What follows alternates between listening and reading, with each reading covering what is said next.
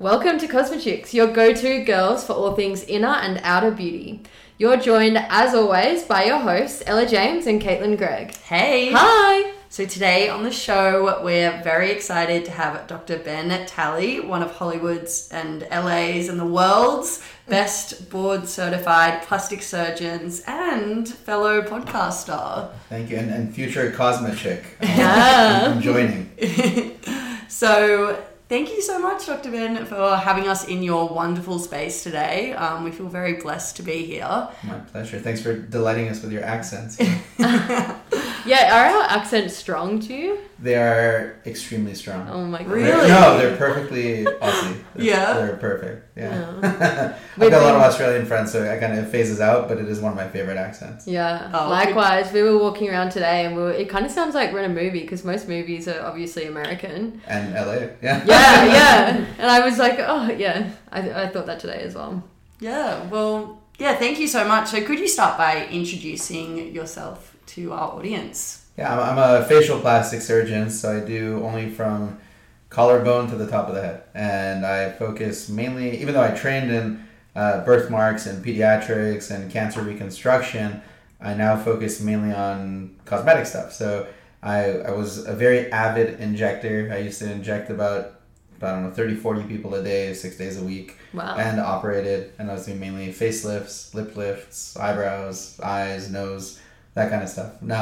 Now, because my life was just going down the drain with too much work, I'm focused strictly on surgery, and then I still teach for injectables because I have a good knowledge base of the anatomy, and I know how to keep people natural, and I'm very realistic about what fillers do in the long run and how to avoid problems. Fascinating. So before we kick the interview off, we always like to put our guests on the spot with some trivia Cosmechicks trivia. to test your knowledge and see how much you know about the industry. Let's see. So question number 1 is, what is the capital of plastic surgery in the world? Oh, it's got to be Beverly Hills. Wrong. Brazil? Is it in Brazil? No, Brazil's in the top 3. I feel like surely the US would be as well, right? Yeah. Number 3. Well, according to Colombia, the Brazil. internet, it's South Korea. Oh, yes. Okay. I do concede that one. It is South Korea. Yeah, I went on a It's trip. definitely South Korea. I went on a trip to South Korea and we were staying in Gangnam, which is apparently the capital within South Korea. Yes, it is. And I kid you not, I was told there's over 500 clinics there. And you would look at these high rises and just stacked on top of each other. It's just clinic after clinic after clinic. Gangnam, Seoul, they're filled with plastic surgery, and it's a very different kind of surgery than other parts of the world.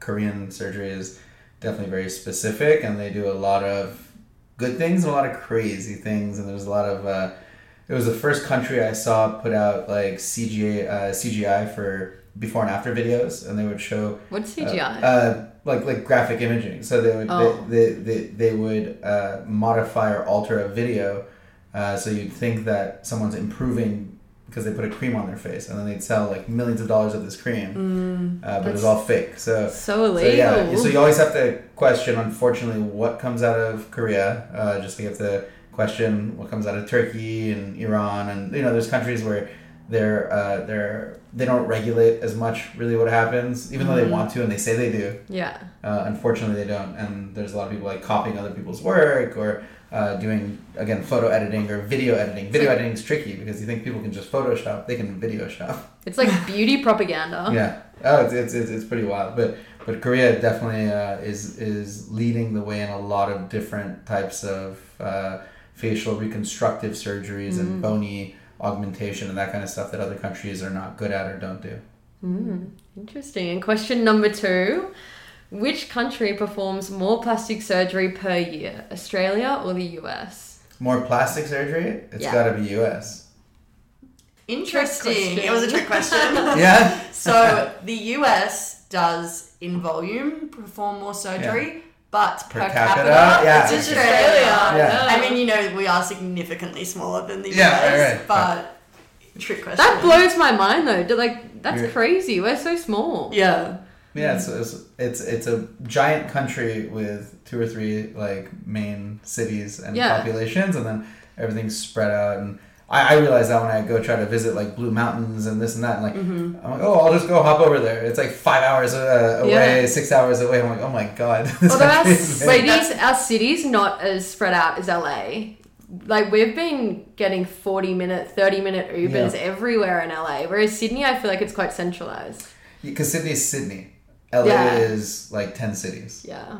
So LA is a conglomerate, and New York is mainly New York City, but it's 5 boroughs. So there's like different, areas to it. But New York is probably a little smaller than Sydney, and then LA is bigger in general because it's just all these other cities that are part of Los Angeles. Yeah. Mm-hmm. So third and final question, what era is plastic surgery believed to have first been performed? Oh, that's like Egyptians and BC 2000s or something, 1800 BC or something like that. Egyptians were the first ones to, or that we have record of doing plastic surgery, and it was on like noses and things like that. That's right. Yeah, so it dates back to around 800 BC. Yeah. And it was originally reconstructing amputated noses. So well done. Oh my gosh. So given we are from Australia, we'd love to know your opinion on what is the hottest surgery and treatments in Hollywood right now. So the hottest, not necessarily the best. Okay, so LA, just like everywhere else, if you walk around, see people walk around like fake, weird, done.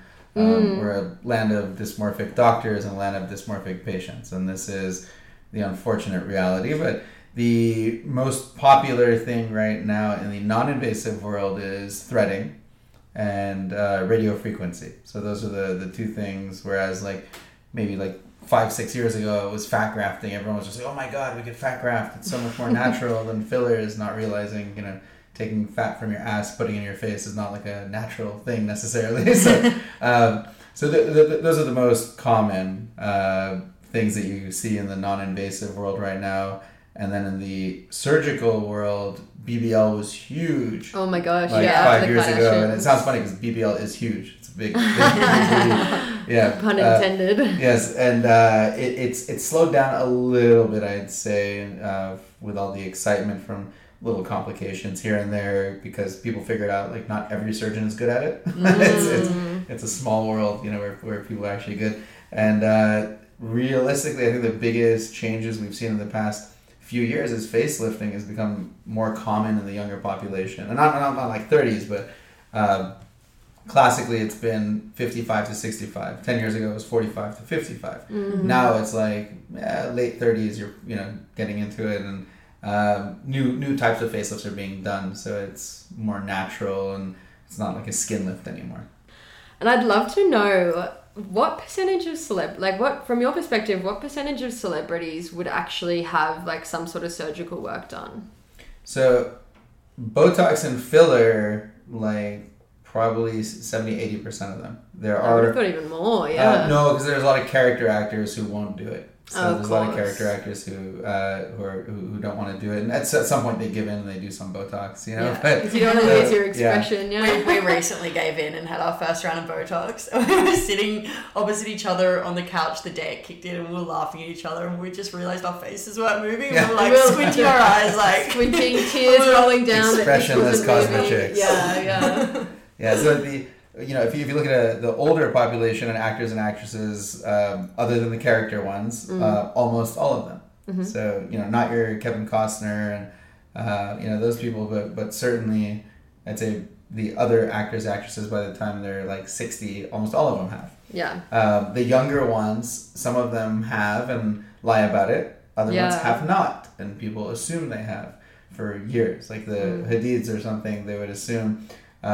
they'd say, no, I didn't do my nose, I didn't do my anything else, where you can see, okay, there's a buccal fat pad removal, there's likely a chin implant in there, and there's definitely a nose job. And they say, well, they did their brows, and then I told everyone in the beginning, I'm like, no, they haven't done their brows, but then now if you look at them, maybe they have. So it really depends on timing and when you see it, but everybody's confused, and they usually use these things to their benefit, especially like cosmetic practitioners. They'll put up photos of Hadid's and be like, look, what do you think they had done? And we can do this with threads, or we can do this with surgery. And they realistically, like, the doctor has no idea if they ever had anything done. Yeah, because we had a conversation with a doctor a while ago, and it was just chatting about like the unrealistic expectations that Hollywood sets, but because it's thought, I guess, that they've had work done, and then celebrities, I guess, will talk about not having work done.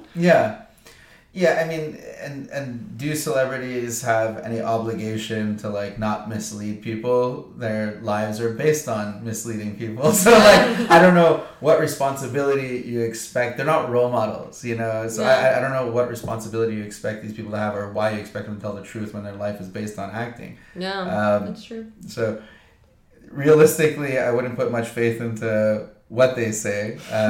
You know, and younger people will become... If they're going to become dysmorphic, at this point they're going to become dysmorphic anyways because of social media and filters. Totally. So, and that's enough. And I've even given talks where they've asked me, like, where do you think this is going? And I say, well, realistically, like, people are getting filter dysmorphia. It's called Snapchat dysmorphia. It's like the nickname for it.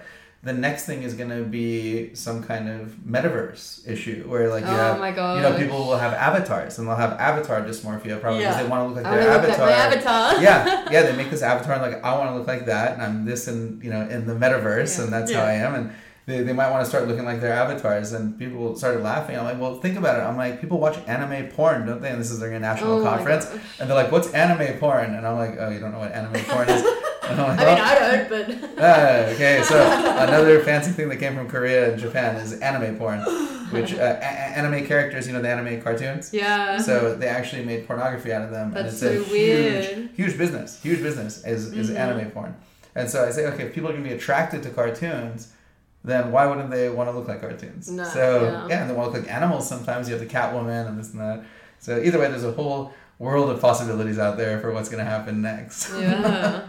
And I know you've discussed in interviews before and shared some of the celebrities you have worked on. Are you happy to talk through some people that you have worked on? Well, so I mean, the biggest celebrities I don't get to talk about. So they're the ones who come to me and they'll never talk about it, and they're on TV all the time. Like, my mom will see them and say, like, oh, she's so pretty, and I can't say anything. and my mom is just like, oh my gosh, she's so pretty. See, Benny, like, why can't they all just be this natural? And I'm like, I'm like, I did a face-off on her 1 month ago. I'm like, no, you can't say anything.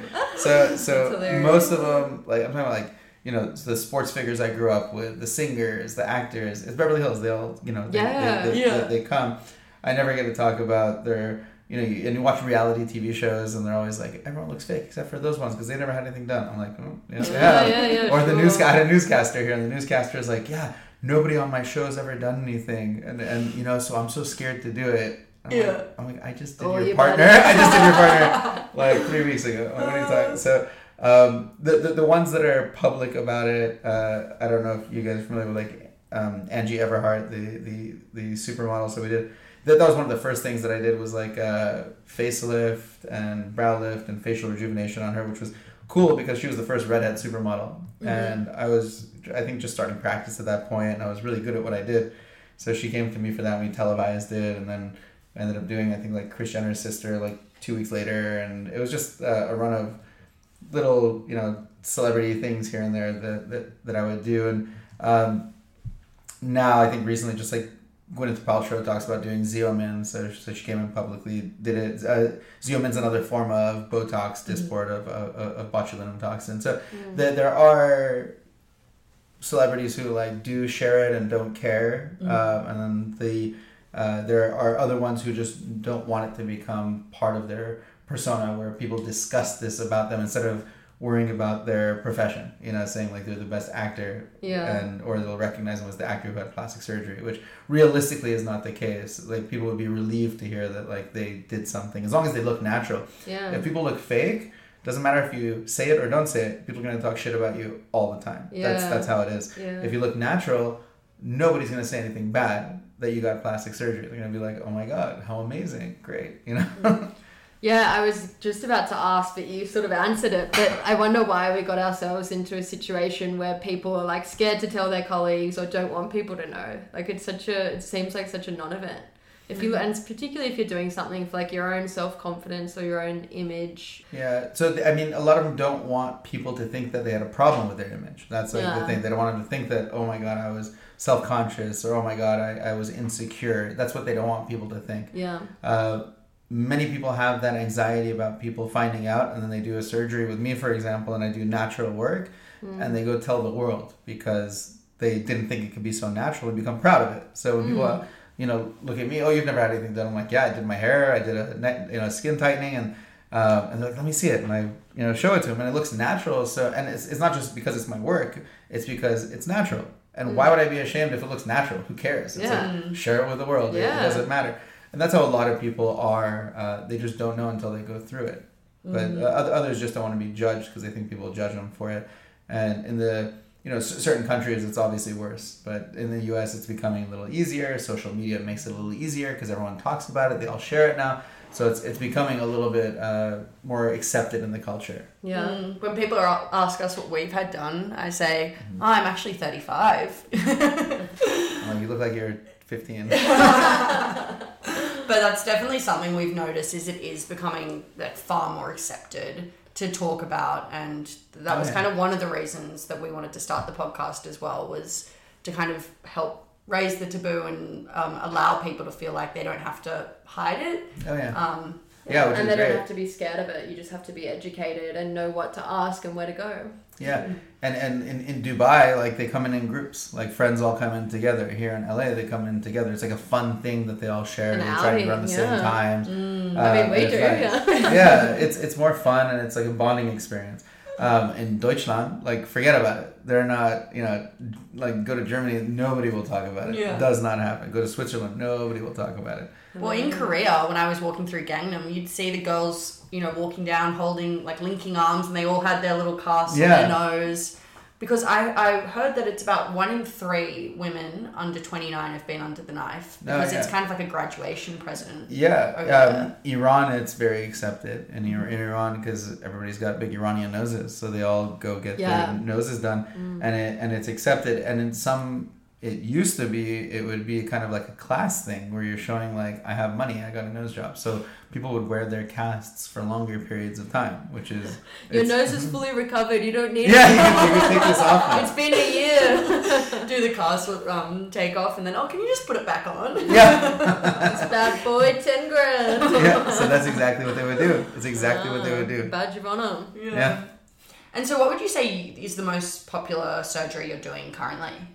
For me, I'm most well known for facelifting and lip lifting. And facelifting, you can go ahead and throw in brows and eyes and all that stuff, that's aging face in with it. But for my facelift specifically, I'm very well known, which is like a very like advanced type of deep plane lip. And then the lip lift is something that I had repopularized probably like 7 years ago, and then invented or made a new type of lip lift called the Cupid lip lift, which is an acronym. I didn't even intend to make it, but I love when acronyms work out. It's fantastic because I was sitting there writing my article that I wrote 3 years ago, and I might just finally publish it in the next couple of months because I was too busy. And when you look at the acronym for the lines, the relaxed skin tension lines on the face, it's CPID, which is central, peak, intermediate, diagonal. That spells Cupid. So that's why I named it Cupid lift. But it's nice because you can do this lip lift now where you don't really need to lift the lip. You can change the shape, the character. You can turn someone with an angry lip to like a nice looking lip. And it's cool because nobody was ever able to do that before. And the way I figured it out, other than just doing 3,000 of them, was I was trying to teach them. And teaching, you realize like not everybody picks up everything you say, and it gets a little discouraging. And I went back and thought to myself like, okay, well, doctors are clearly not artistic, so I can't teach them beauty, I can't teach them art, I can't teach them balance. That's why we have all these guidelines and ratios of the fifths and the thirds, is so people can understand. I thought, okay, what kind of dimensions or what kind of calculation can I come up with where I can actually like relay it to them and they can remember? These are solid, concrete thinking people. They're not creative, they're not artistic, they're doctors. And so I realized the whole time I'd been designing things with this little ratio, and I'm good at measuring things with my eye because I've done 3,000, so I can measure to 0.5 millimeter. When I started measuring, I realized I had this slope And then I reversed engineered it, and I'm like, okay, I figured it out. So that's where the Cupid lift idea came from. So that's becoming more popular now. Yeah, I remember the first time I saw a lip lift, I was walking into one of the clinics back in Sydney, and the girl that worked there had the little stitches under her nose, and I'd never seen this treatment before. I think it's becoming more popular, is that right? Or yeah, definitely. It's picking up more and more, and the biggest thing that's spread it is social media. Social media is the worst thing that could have ever happened sometimes to plastic surgery, and sometimes it's the best. So in this case, it's popularizing it, and people are learning more about it, and now everybody has a friend who's had it, whether they know it or not. And it's coming about at the right time when some people are realizing they can't just survive off of fillers. And fillers for some people are fantastic and beautiful, and it's all they need. And I would never say get surgery. Whereas for others, fillers don't work. They're not going to work for you because you're going to get a ducky lip no matter what you do. You just don't have the anatomy for it. So I'm excited that it's spreading in popularity. I'd love to know, how do you decide that someone's lips aren't good for filler? When you look at it, you have to envision where it's going to go. And in the lip, even though people inject it all over the place and they try to get Kylie Jenner lips, and even Kylie Jenner, she's the poster child for lip filler, right? Yeah. And she was in the U.S. at least. But her lips got to such a size with so many irregularities that she went and dissolved it because it was too thick, it wasn't functioning anymore, and she had it dissolved by some good person somewhere. And so she, after it's dissolved, she gets it refilled naturally, and it looks good. But she went beyond where you're supposed to go, and she doesn't know that. She's not a doctor, but the doctor didn't know that either. So they just keep injecting. Yeah. So realistically, when you look at someone, there is this dry area of the lip called the dry vermilion, okay, between the vermilion border and the wet part of your lip. That's the only compartment where you can fill. And the compartment within there is called the lamina propria. It's this tiny little area that's a little watery, and you fill it with a little bit of gel, which is filler, and it gets a little bit bigger, and that's it. You kind of call it a day. Some people can go a little bit farther with it because they have more space for expansion, and their lip is suspended by their nose nicely, which means if you fill it, it's not going to start drooping. Other people, when you start filling it, the sides start falling because their nose doesn't hold their lip up very well. And their face is holding it, and the face just keeps drooping over time. No. So there's a way to look at people and realize, okay, you're a good candidate for everyone's a candidate for some filler. You can always do a tiny bit. But it's up to the doctor to really figure out how much can I do without making them look awkward, or without affecting their function, or without putting too much pressure in this closed compartment. Because what happens when you put pressure in this closed compartment, it's going to start escaping the compartment, and it starts migrating, and it starts pushing every time you smile, and it'll go, and over 10 years it'll just stay there and never go away. Gosh, all that knowledge makes me worried about injecting in Australia, because it's it's the barrier to entry for injecting is super low. I think it's a couple day course. You do have to be a registered nurse, but I think it's a couple day course, and you can start injecting. Yeah, I've heard that. There are good practitioners there, and there's good clinics. You just gotta realize before going in, not everyone's good. So you go to more of a reputable clinic, like Dr. Naomi's clinic that we talked about, or those areas, and you're generally safer. And then just go conservative. Fillers are not meant to make big changes, and no matter what people say, if anyone says, "Oh, of course you can put 15 cc's of filler in someone's face, I do it all the time," it means they're making people look like monsters and gargoyles all the time.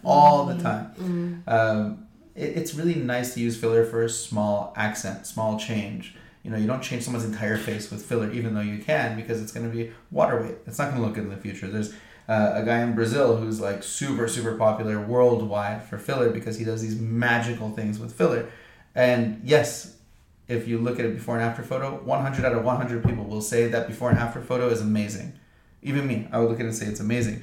But I know what's going to happen to that person in the next 6 months. They're going to start looking like they have cancer and tumors in their face because they have so much water weight. But they don't show those photos. And the person becomes dysmorphic over time. They start to see things differently. They start to see their face with all this water in it. And they think it's normal. And they never change, and their muscle function goes to shit. And that's really what happens when you do too much. And a lot of injectors hear me say this, and they're like, "I can't believe you're so against injections." I'm like, "I'm not, you moron. I just said don't overdo it. It's about doing it with taste." Surgery can have complications. Surgery can have a lot of problems and can permanently disfigure people. Fillers can do the same. You just have to know how to do it tastefully, small amounts, know the anatomy, respect the anatomy, which means don't try to take someone who's an A to someone who's a Z. You can't do that. Like, you take it from an A to a B to a C. That's it. Call it a day. Do you think Ella would be a good candidate? Because I've had lip filler before, but I'm worried. So we used the Quantificator camera and we fiddled with it and put some mils in my top lip and it blew up because I don't know if I've got enough shape. You could put the tiniest bit and you would just be pretty much hydrating it. For you, it would be nice because it would be balancing your lower lip. So you put the tiniest bit there and it would look nice. The other is that your teeth push forward a little bit. So you can't do too much. If you do that, you can look like you have a big overbite. So you just do the tiniest bit and that's it. Thank you. I call that hydratory filler. It just makes the lip look a little more hydrated and plump. That's all. Oh, nice. And I was thinking as you were talking about that. So a lot of people or a lot of injectors in Sydney talk about your maintenance injections and have people coming back every couple of months for top ups. Sure. What do you think about that? Generally a terrible idea. Botox, yes. So Botox and neurotoxins, they dwindle on some people at 3 months, some people at 6 months, some people at 9 months. I tell people, try to make it go as long as you can. You don't need to be perfect all the time. Let it wear off a little and then do it again. It's easier for the injector too. So usually like 5-6 months or so. The idea that fillers last 6 months to 9 months or a year is not based on reality. These are false assumptions from misreading articles. So they read articles that say the clinical evaluation showed that the clinical effect, meaning a doctor looking at a before and after photo, didn't see the filler anymore after 9 months or for Voluma after 2 years. Okay, that does not mean that the filler is gone. And why would the filler be gone? Why would the body dissolve all your filler? It's they've designed this thing that's supposed to stay in there and be inert that you don't react to. Anything you don't react to typically sticks around. That stays for a little bit. It'll stick around except for like water. Okay, so fillers do have residue. They do stick around, and they can clog lymphatics. They can alter muscle function. So it's not a good idea to keep topping up. What you want to do is wait for things to really wear off, and then touch it up again. Don't keep touching up every 6 months. Don't keep doing that. It's not a good idea.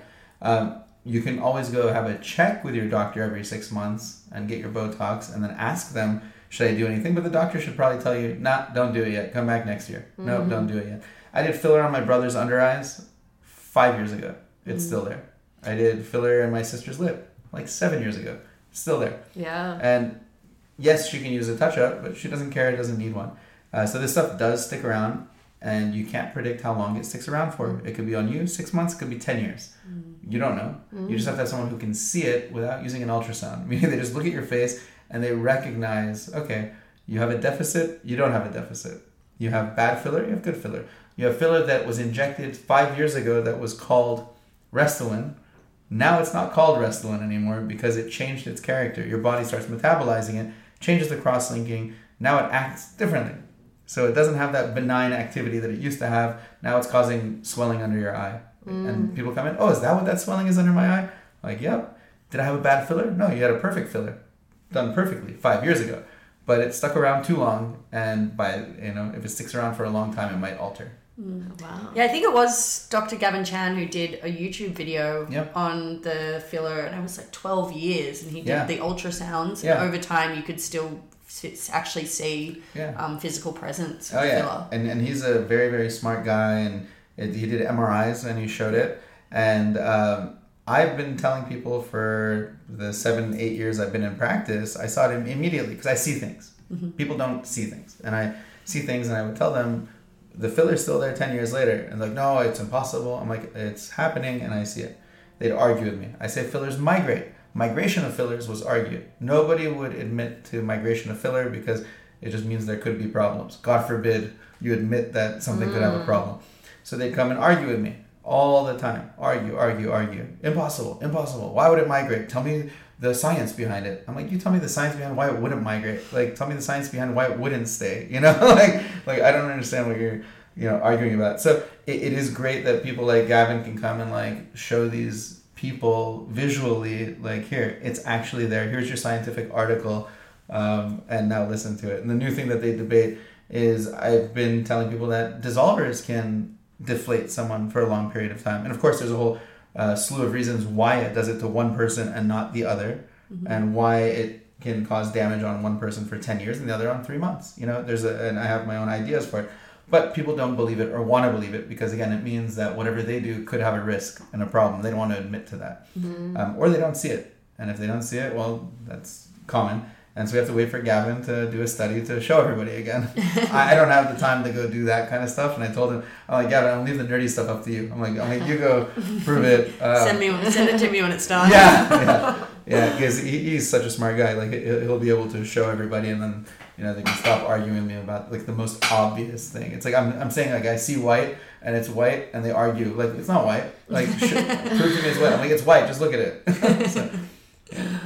And something that's really big, sorry, just to switch topics altogether, something that's really big in Australia is the foxy eye look. Sure. And I think it's obviously come from Hollywood, the Hittids, We whether they apologize. have or haven't. I apologize on behalf of LA for this fox eye, snatched eye, cat eye, whatever's going on. So there are two things that, or two areas that people are addressing with this cat eye, fox eye. One of them is the eyebrows, where they want to get the eyebrows snatched. If a doctor says snatched, don't go to that doctor. Okay. Run. Run. We saw a snatched clinic today. Yeah, so you watch out for that. The other is the eyes. So they try to actually, like, tighten the eye to change the shape of the eye. Unless your eye is damaged already, it is impossible to improve upon the shape of the eye. It only gets worse. So, and you say, oh, but I saw it in a photo. I go, listen, it only gets worse. Do you understand what I'm saying? No, but I saw it in this picture. I go, do you understand what I'm saying? It will only get worse. There is no option. There is no anything. At very best, it'll go back to the same, but most likely it'll get worse. So that's called canthopexies, and they were doing this a lot in Iran and Turkey. So those are the two most common, like, areas either in the Middle East for doing surgery and the crazier procedures sometimes. So they would try to tighten up the eyes. And I tell people, please do not do a canthopexy unless you're old and you need it, or unless you've had bad surgery and your canthus is short and you need to extend it. You know, that's what any oculoplastic surgeon would say.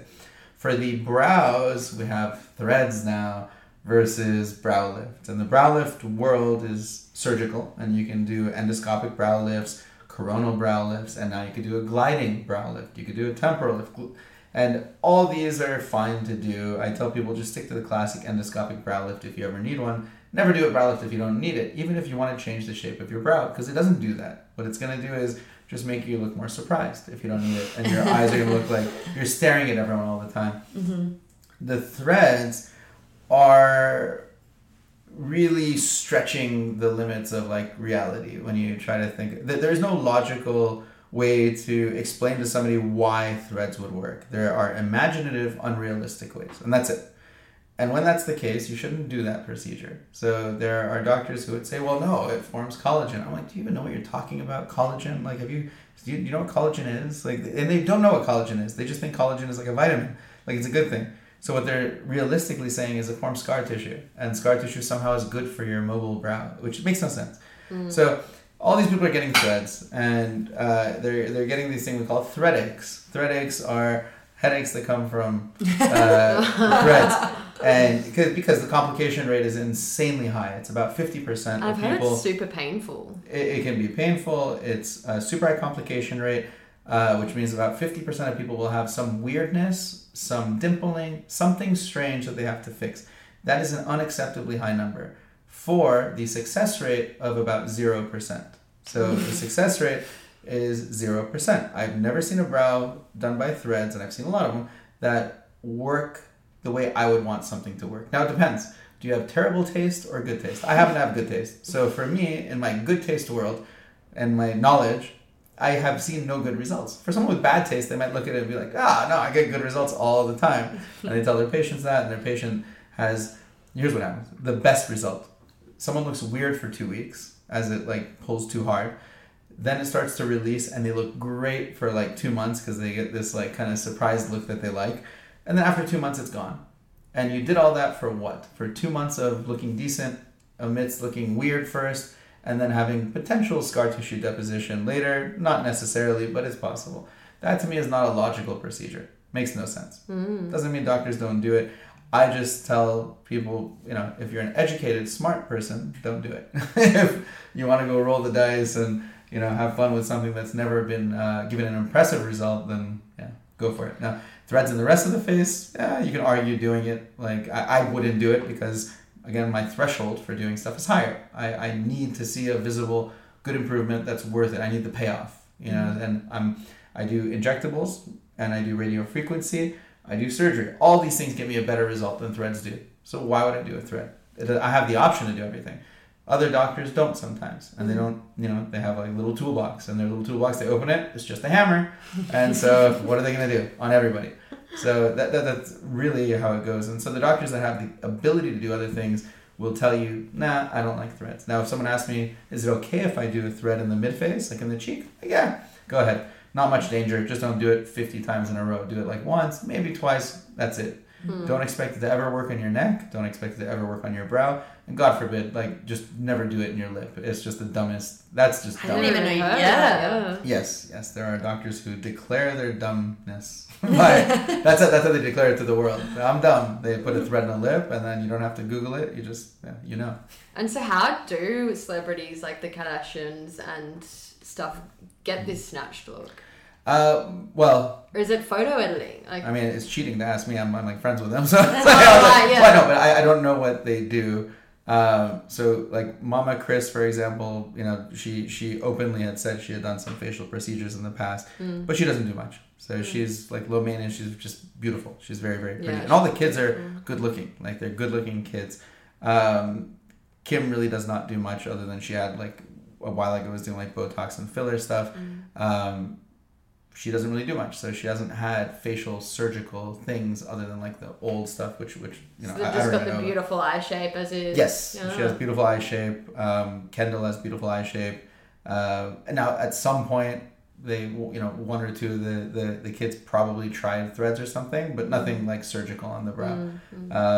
And they all naturally have that eye shape. The Hadids different. They what they would do, what it looked like they were doing, I don't know this for sure, but it looked like originally, it's like 5 years ago, they were just plucking off the eyebrow on the side and then drawing it and putting their hair in a tight ponytail. And if you looked at all the photos and you analyzed them, that's what it looked like. Now, probably by this point they've done something. I don't know. I'm not the doctor, and I don't know who the doctor would have been.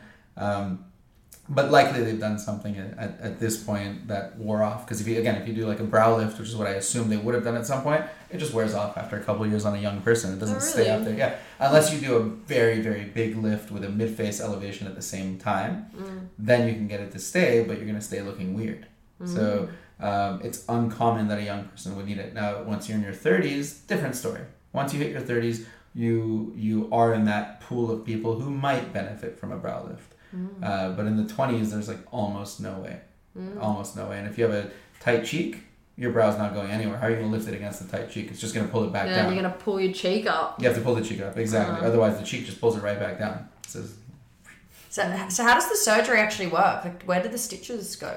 So if you're doing an endoscopic brow lift, which is the most common, and you call it like the deep plane of elevation compared to the face, you make incisions behind the hairline either in 2 spots or 4 spots, and you release everything, and it's like a scalp setback. So you just release the scalp, and just like you're pulling your scalp back with your hands, that's what it does. That's why ponytails mimic it sometimes.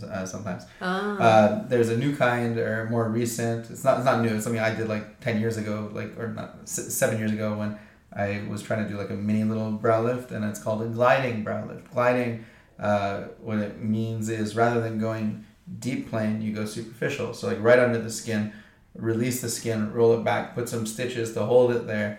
And it works. Now, the longevity hasn't been shown for 5 to 10 years or things like that, but it's been shown to be pretty effective for like a 2 to 5 year time span for people, and it's done under local anesthesia, and it's pretty easy. And then there's like the temporal lifts and stuff like that where you just cut out skin. Cutting out skin is not a good idea for brows for most people, unless someone has a gigantic forehead.